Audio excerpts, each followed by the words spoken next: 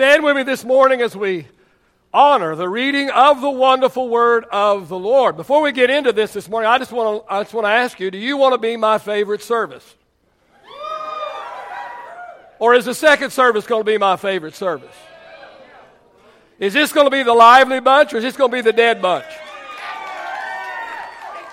All right. Well, I'm going to be paying attention and we're going to see. All right. So, anyway,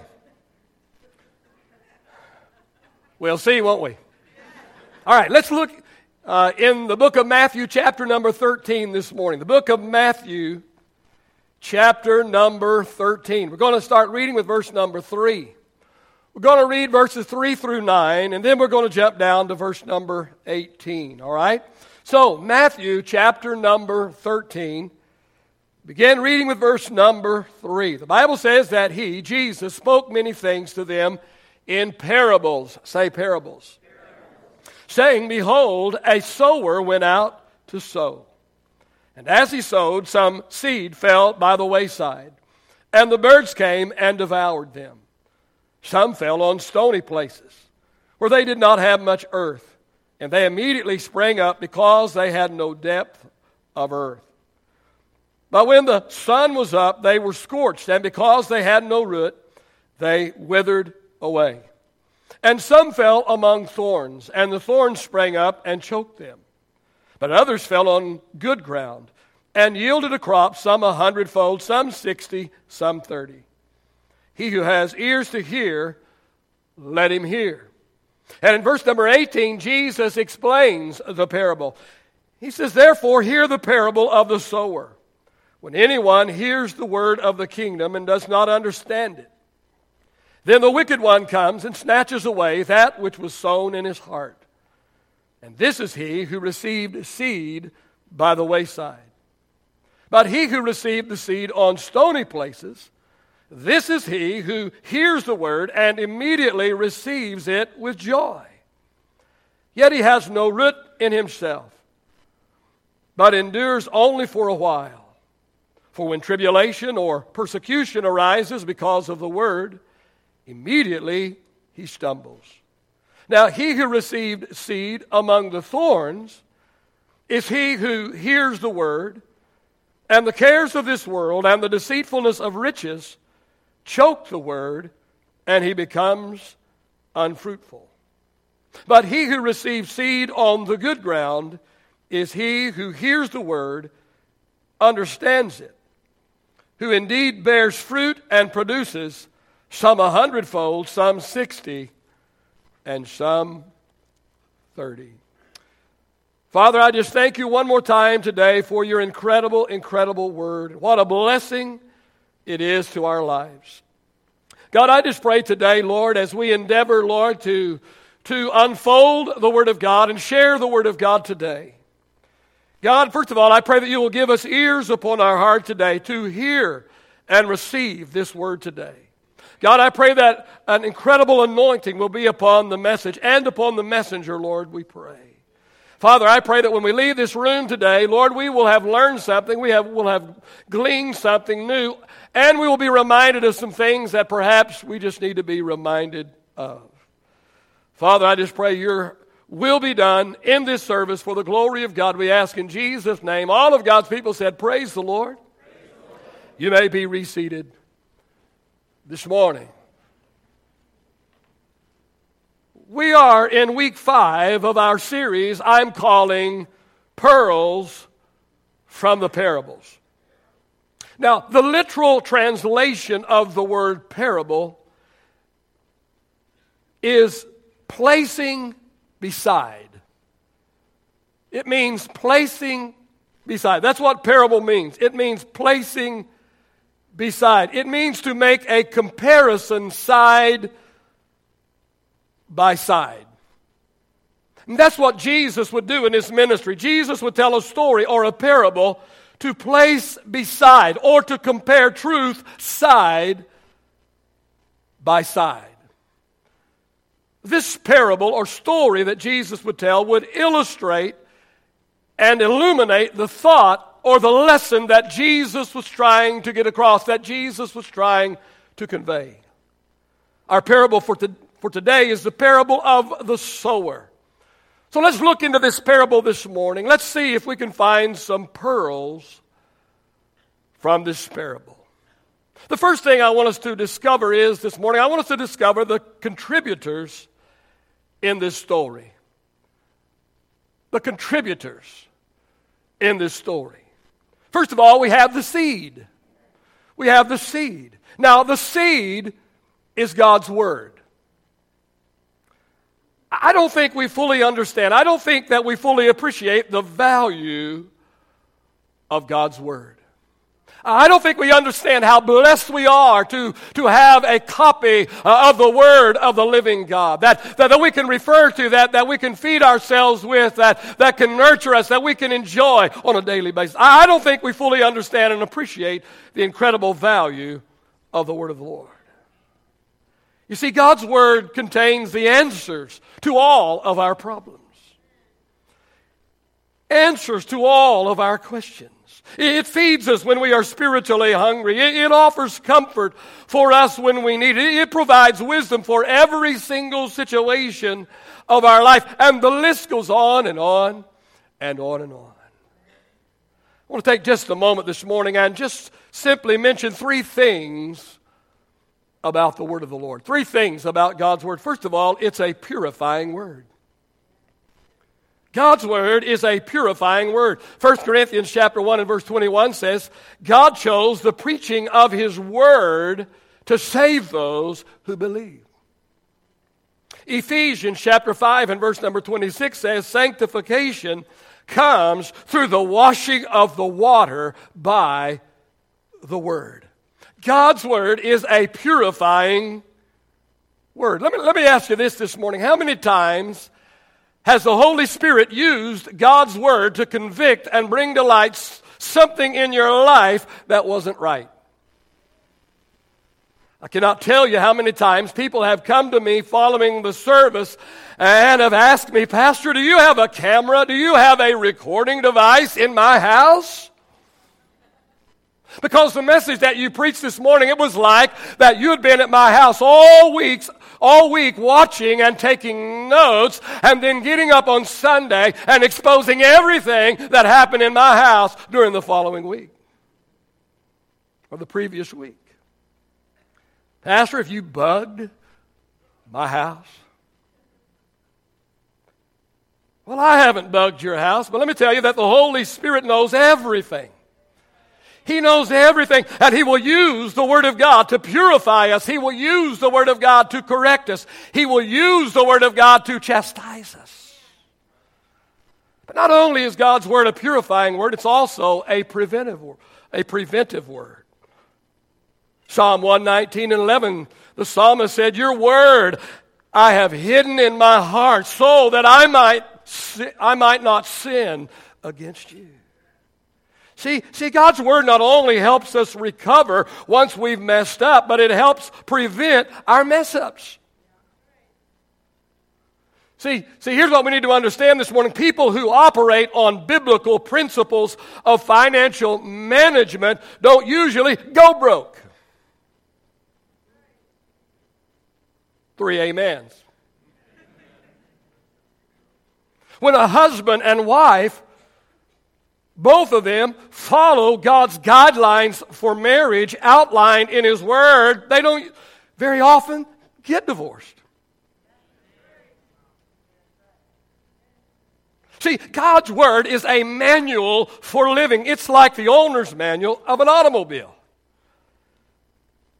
And if we would maintain our lives with daily maintenance as recommended in the Word of the Lord, God's owner's manual, our lives would run far more smoothly. But you see, it's when we fail to follow the instruction of God's Word, it's then that our lives get into trouble. But not only is God's Word a purifying Word, not only is it a preventive Word, but it's also a powerful Word. Powerful Word. Hebrews chapter 4 and verse 12 says the Word of God is alive and powerful. It is sharper than sharper than the sharpest sword. It cuts between soul and spirit, between joint and marrow. It exposes our innermost thoughts and desires. Let me tell you that there is nothing more powerful than the word of the Lord. In Matthew chapter number 4, where Jesus experienced his wilderness temptations. 3 times the devil tempted Jesus, and every single time, all 3 times, Jesus responded the very same way. And he responded to the enemy, "It is written." It is written. It is written was what was his weapon of choice. Jesus defeated the devil all 3 times with the weapon of the Word of God. The Word of God is a powerful weapon. It works every single time.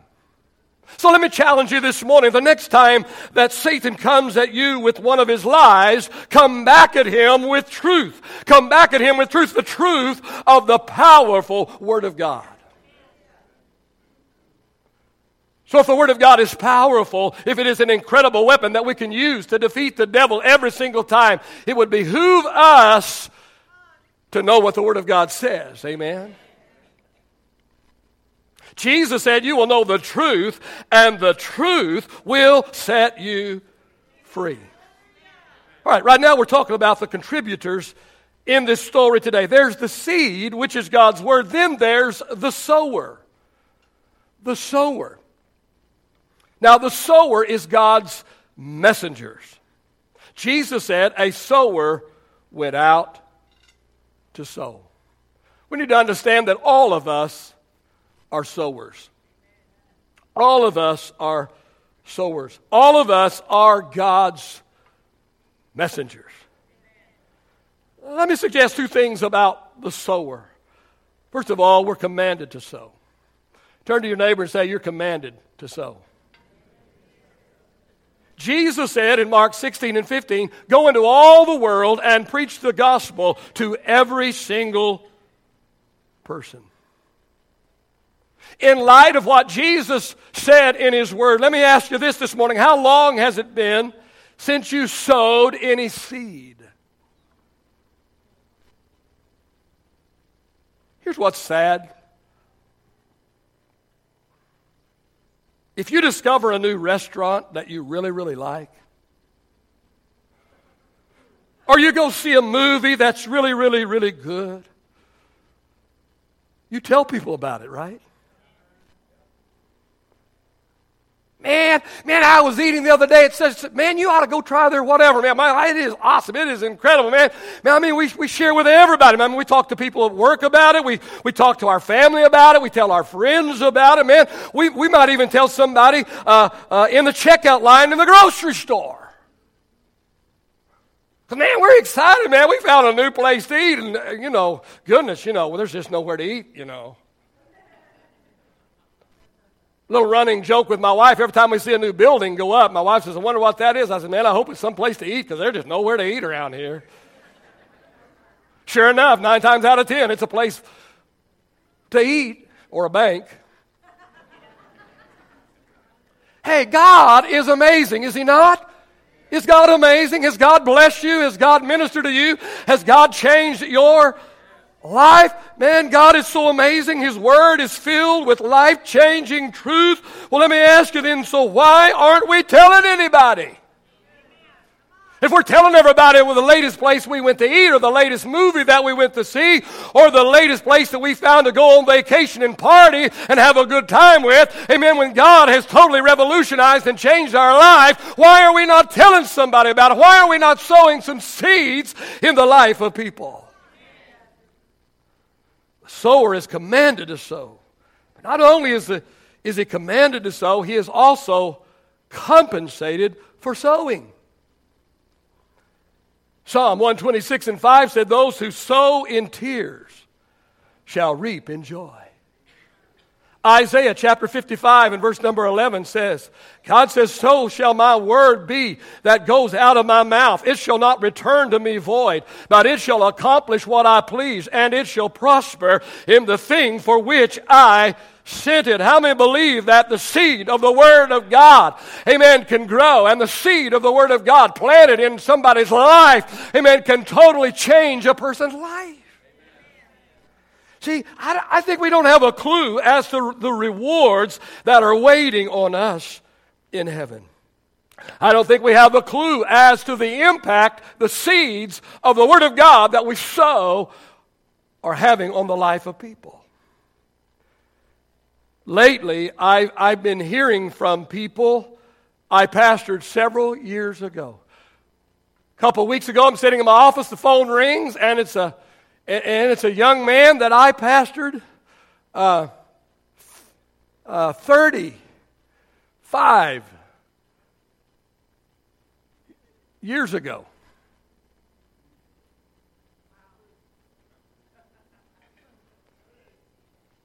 Lately, I've been hearing from people I pastored years ago who have said to me, "You'll never know the influence that you had in my life." Just last week, a former staff member from over 20 years ago came by my office. He lives in Louisiana, but he was coming to the Metroplex for a surgery.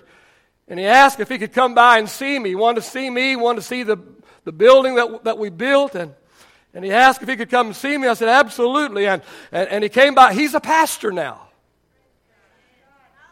He was my youth pastor 20 years ago. He's a pastor now in Louisiana. And he told me, he said, people ask me, well, why are you doing this the way you're doing this? Why are you doing this? And he said, I just do. He said, Pastor, I just do what I remember seeing you do.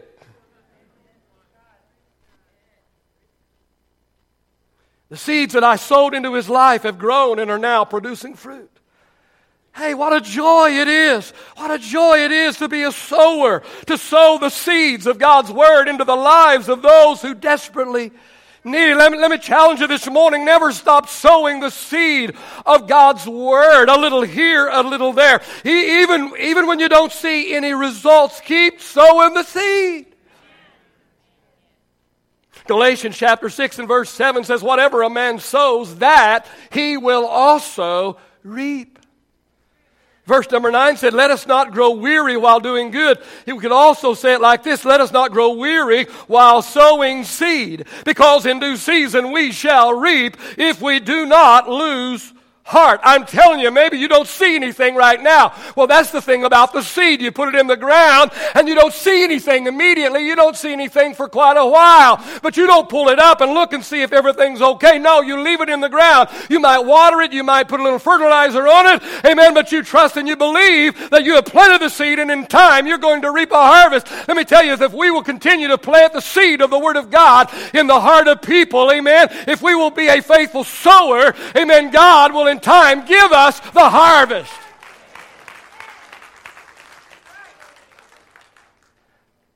I'm thinking of an elderly couple whose son basically walked away from them, and definitely walked away from God over 30 years ago.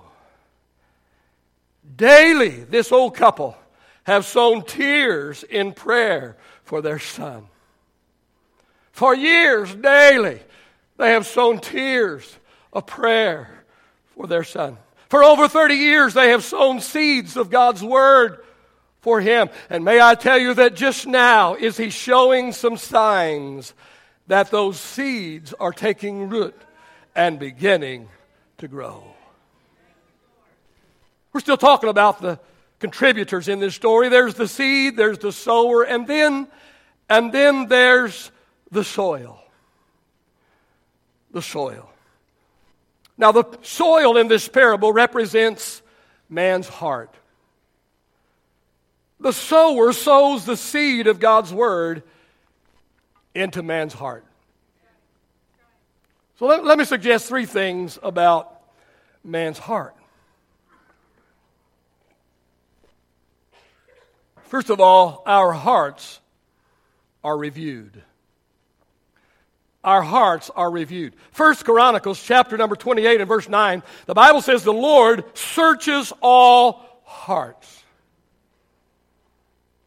and understands all the intent of its thoughts.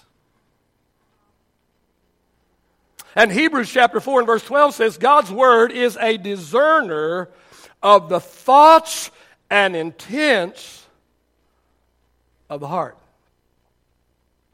And 1 Samuel chapter 16 and verse number 7 says, man looks at the outward appearance, but the Lord looks at the heart. See, man can be fooled. God cannot. Here's what I've discovered. Things are not always as they appear to be. See, when everybody's getting all goo-goo gaga over something, you know, I've lived long enough to know it's not really that way. Necessarily, it might be, but not necessarily. Things are not always as they appear to be. People know how to do the song and dance, don't they? Some are really good at playing the chameleon. You know, the chameleon lizard that can change colors to blend in. There's a lot of chameleon Christians, masters of deception. They can blend into any environment. Man, they know how to run with the world and pretend to walk with God at the very same time. They're like the Laodicean church in Revelation 3. They appear on the outside. Oh, they appear to be rich and increased with goods and in need of nothing. But on the inside, they're actually wretched and miserable and poor and blind and naked. That's the way the Laodicean church, Jesus said, you see yourself as rich and increased with goods and in need of nothing, but I see you as wretched, poor, miserable, blind, and naked. What was happening? They were looking at what was on the outside, but Jesus was looking at what was on the inside. And there's a vast difference so often on what we see on the outside and what's really going on the inside. I don't know, maybe somebody is here today and you look pretty good on the outside. Some of you are kind of marginal in that area too. Just kidding. Keep me awake. Some of you look pretty good on the outside. But when God looks down into your heart, He sees some things that ought not be there. Maybe He sees the root of bitterness in your heart. Maybe He sees lust in your heart. Maybe there's jealousy that He sees in your heart. Maybe there's unforgiveness in your heart. I don't know what it is this morning, but God is looking today. And what is it that He is seeing on the inside? All I know is what I can see. All I know is what you will let me and allow me to see. But God looks beyond the outward, and God looks in the inward, and God looks in the heart. And He sees what's going on the inside and in the heart of man.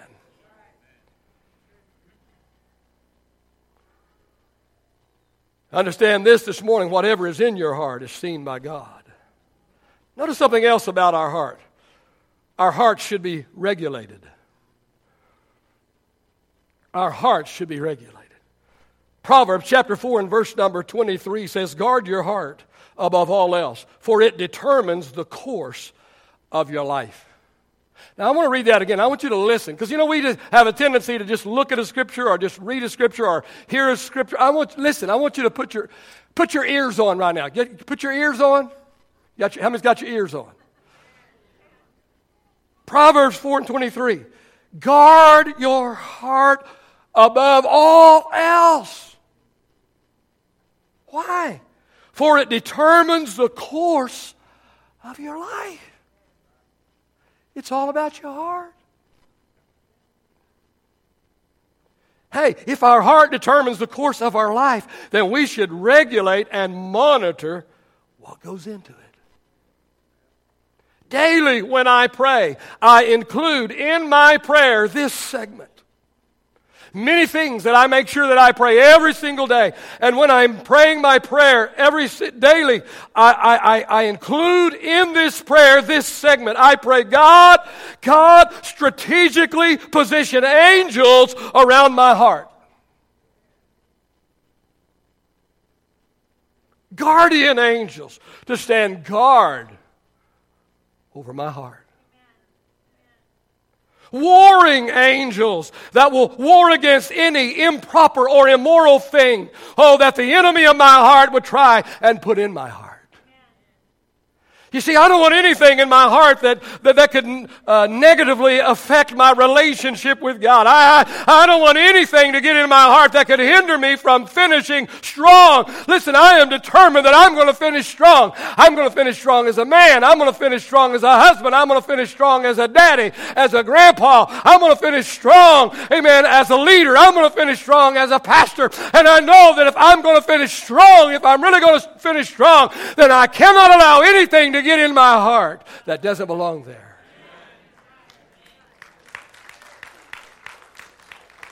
You see, I've seen too many people get tripped up just before they cross the finish line.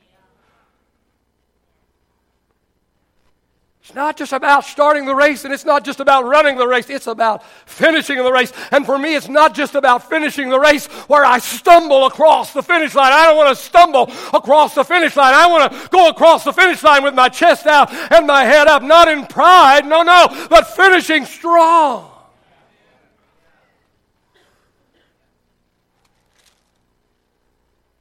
We need to regulate and monitor and guard our heart very, very carefully. One more thing about the heart. Our hearts can be renewed. Oh, I love this verse, Ezekiel chapter 36 and verse 26. God says, I will give you a new heart, and I will put a new spirit in you, and I will take out your stony, stubborn heart, and I will give you a tender, responsive heart. And we've all seen God do this, haven't we? We've all seen God do this. We've seen God take some of the roughest, some of the most mean and wicked and vile people. Their hearts were so hard and so calloused and so cold. But God touched their heart with His gentle Spirit. How when God touches their heart with His gentle Spirit in a moment's time, in a moment's time they are totally and completely changed from the inside out. Even their countenance changed as what God did on the inside begins to manifest itself on the outside. The psalmist David understood this. And so after his affair with Bathsheba, and after he had her husband killed, and after Nathan the prophet put his bony little finger in David's face and said, "You're the man," and called him out on his sin, David cried out to God in Psalm 51 and 10, "Oh, create in me a clean heart, O God, and renew a right spirit within me." Maybe you're here today and you're like David was. You once walked with God and you and God were tight. But you've allowed Satan to deceive you. You've allowed him. You have opened the door of your heart to him and have allowed him to slip in. And today your heart is far from God. That's the bad news. That's the bad news. The good news is God is in the renewal business, and He can renew your heart, and He can wash your heart in the blood of His Son, the Lord Jesus Christ, and He can make it white as snow, and He can make it new again. Isaiah 1 and 18, though your sins are like scarlet, they can be white as snow. Though they are red like crimson, they shall be as wool. Talking about the contributors to this story. The contributor to this parable that Jesus told are threefold. First of all, there's the seed. Seed is the word, God's word. Second, there's the sower. The sower represents God's messengers. And third, there's the soil. The soil is man's heart. Second thing I want us to look at in this parable is this: the consequences in this story. Consequences in this story. Notice first the shallow ground. Shallow ground. Verse 19. When anyone hears the word and does not understand it, the wicked one comes and snatches away that which was sown in his heart. I've described these kinds of people as experience only. Experience only kind of people. Now let me tell you, it's great. It's great to have an emotional experience with God. And you women, you're emotional beings. That's the way God made you. Now, remember, He didn't make us that way. So don't think that just because we're not crying and weeping and getting a snot rag, that we're not getting touched, because we just get touched different ways, and you need to understand that. My wife always, I want more. More what? I don't grasp. I don't understand. More tears, more snot. What?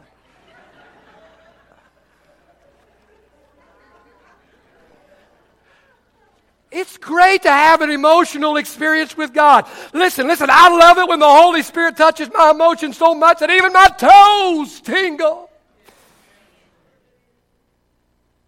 But we cannot live on emotional experiences alone.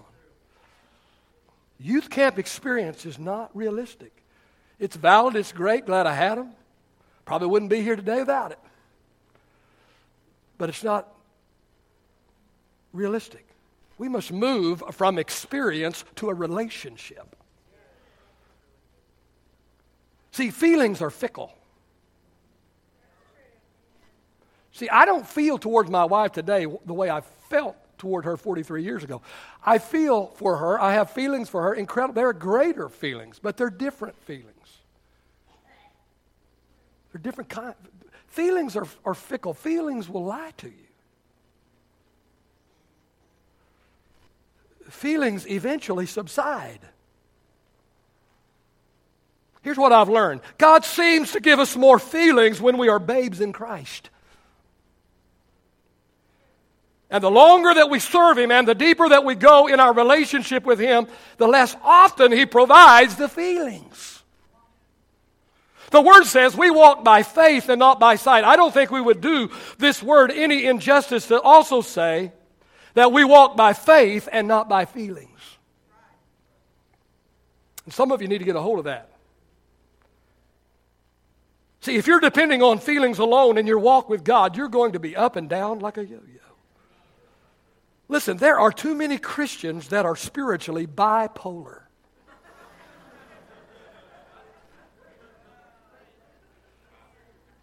They're either swinging from the chandeliers and jumping pews and looking at you like, why aren't you doing it? Or this same person you find rolled up in a ball in a fetal position, sucking their thumb an hour later.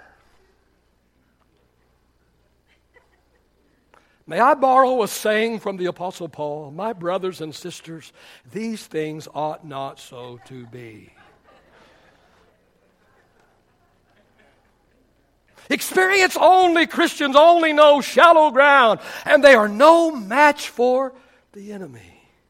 They experience a spiritual high at church, but once they come down off of that spiritual high, they have no substance to sustain them, and the enemy snatches the seed out of their heart. The second one is the stony ground. The stony ground, verse 20. And 21. But he who received the seed on stony places, this is he who hears the word and immediately receives it with joy. Yet he has no root in himself, but endures only for a while. For when tribulation or persecution arises because of the word, immediately he stumbles. I describe these kinds of people with the phrase unrealistic expectations. See, these people think that becoming a Christian guarantees them smooth sailing on the sea of life. They believe that Jesus will solve all of their problems and Jesus will provide them with everything they ever wanted and everything they ever dreamed of. They seem to get Jesus and Santa Claus mixed up. They fly high for a little while, man, and when they're flying high, man. They witness to all of their friends, and they wear WWJD bracelets and I love you, Jesus t-shirts, and they've got Christian bumper stickers stuck all over their bumpers, and they jump and shout and dance about in service, and man, they jump in with both feet for a while. As long as the road is nice and smooth and easy. But the moment they hit a bump in the road, and the moment they don't get exactly and precisely what they think that God is supposed to give them, when the smallest problem arises in their life, they are nowhere to be found. Hear this morning. God has not promised us a problem-free life. John 16:33 says, in the world you will have tribulation. God hasn't promised us a problem-free life. He has promised us His help.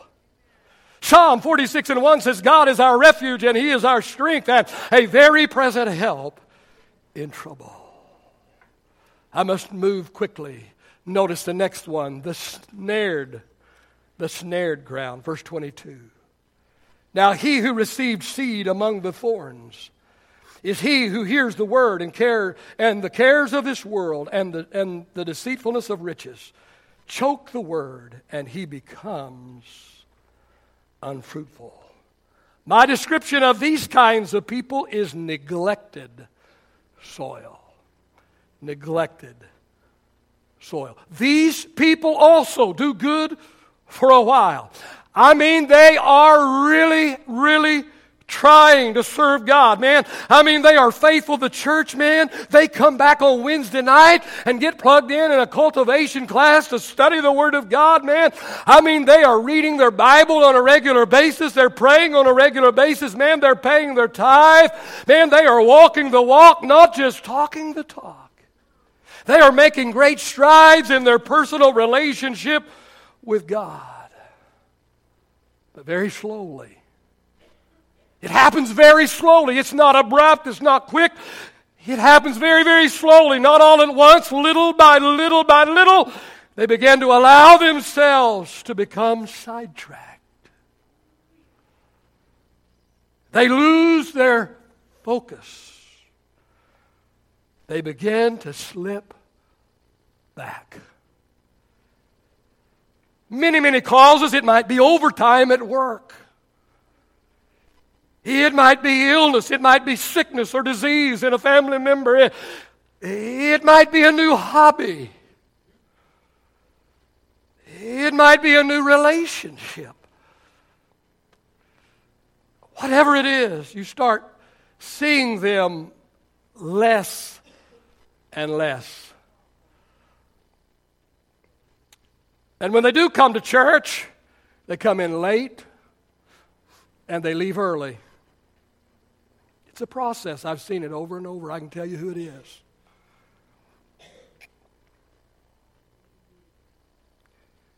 They stop coming on Wednesday nights. Their tithing becomes sporadic. If they're there once a month, they start criticizing. It's a process. They start criticizing. They start nitpicking. You see, unattended soil will be overtaken by weeds. Neglected soil causes once rich, fertile, productive soil to become useless and unproductive. Matthew 13:23, the cares of the world and the deceitfulness of riches choke the word, and he becomes unfruitful. Notice the last one. The sacred ground. The sacred ground, verse number 23. But he who receives seed on the good ground is he who hears the word and understands it, who indeed bears fruit and produces, some 100-fold, some 60, and some 30. I call this nurtured and tended soil. Seed, friend, that is planted in good soil and well attended will produce a bountiful harvest. If we could get the musicians and singers back in place this morning very quickly, very quietly, please.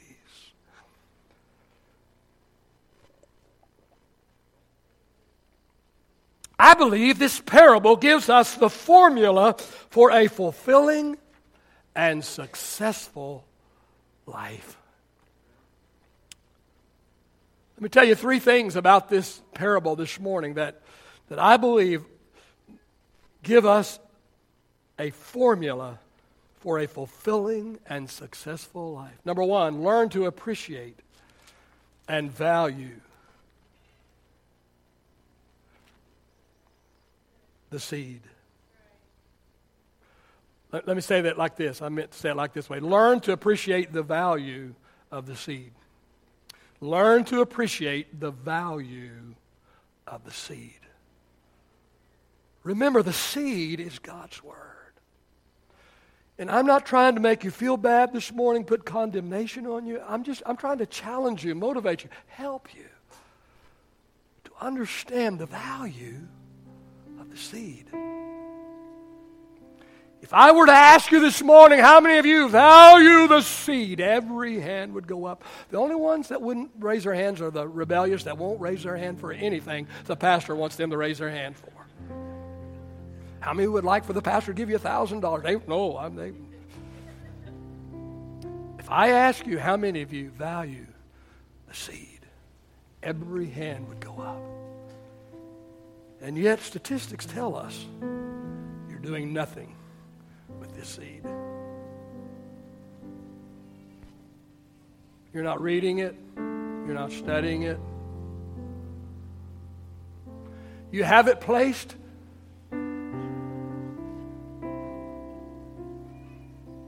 in the right place so that on Sunday morning when you're about late for church, you know where it's at. It's right there where you left it last Sunday when you came home from church.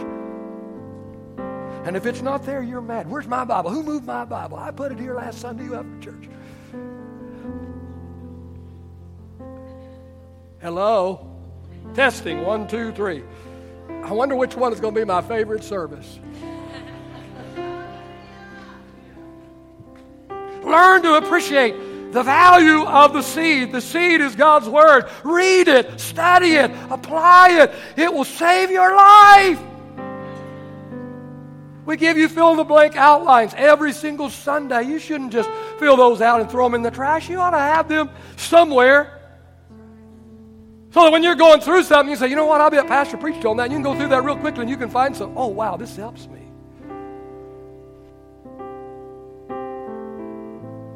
Number 2, learn to appreciate and value the sower.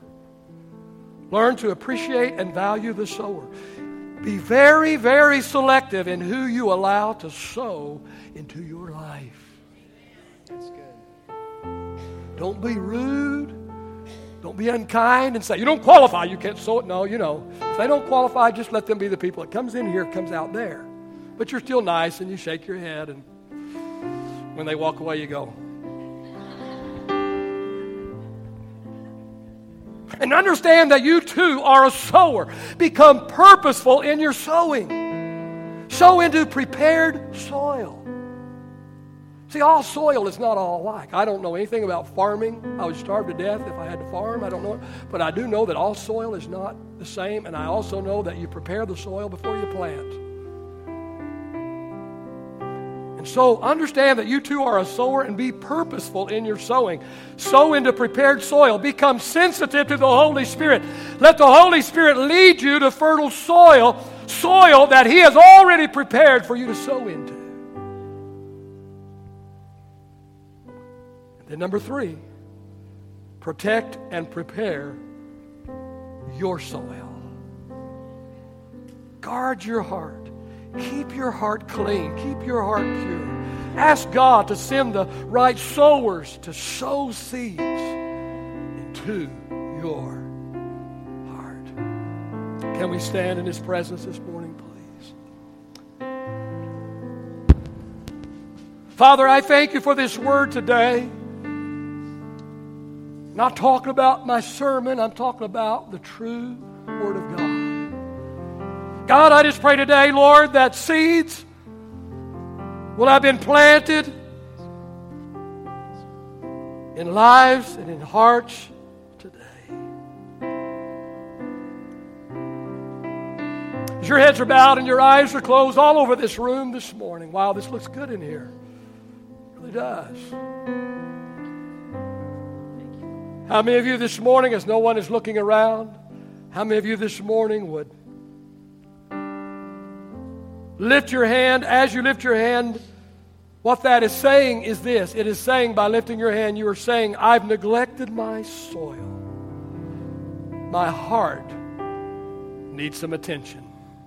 I've neglected my soil. My heart needs some attention. I'm not going to go into detail what that might mean. You know what it means to you. Can I see your hand all over this room? God bless you. And you lift them up real high and wave them at me. God bless you. How many others this morning? I've neglected my soil. I've neglected my soil. My heart needs some attention this morning. God bless you. Thank you. Thank you. How many of you would respond to this morning by lifting your hand? I want to become a purposeful sower.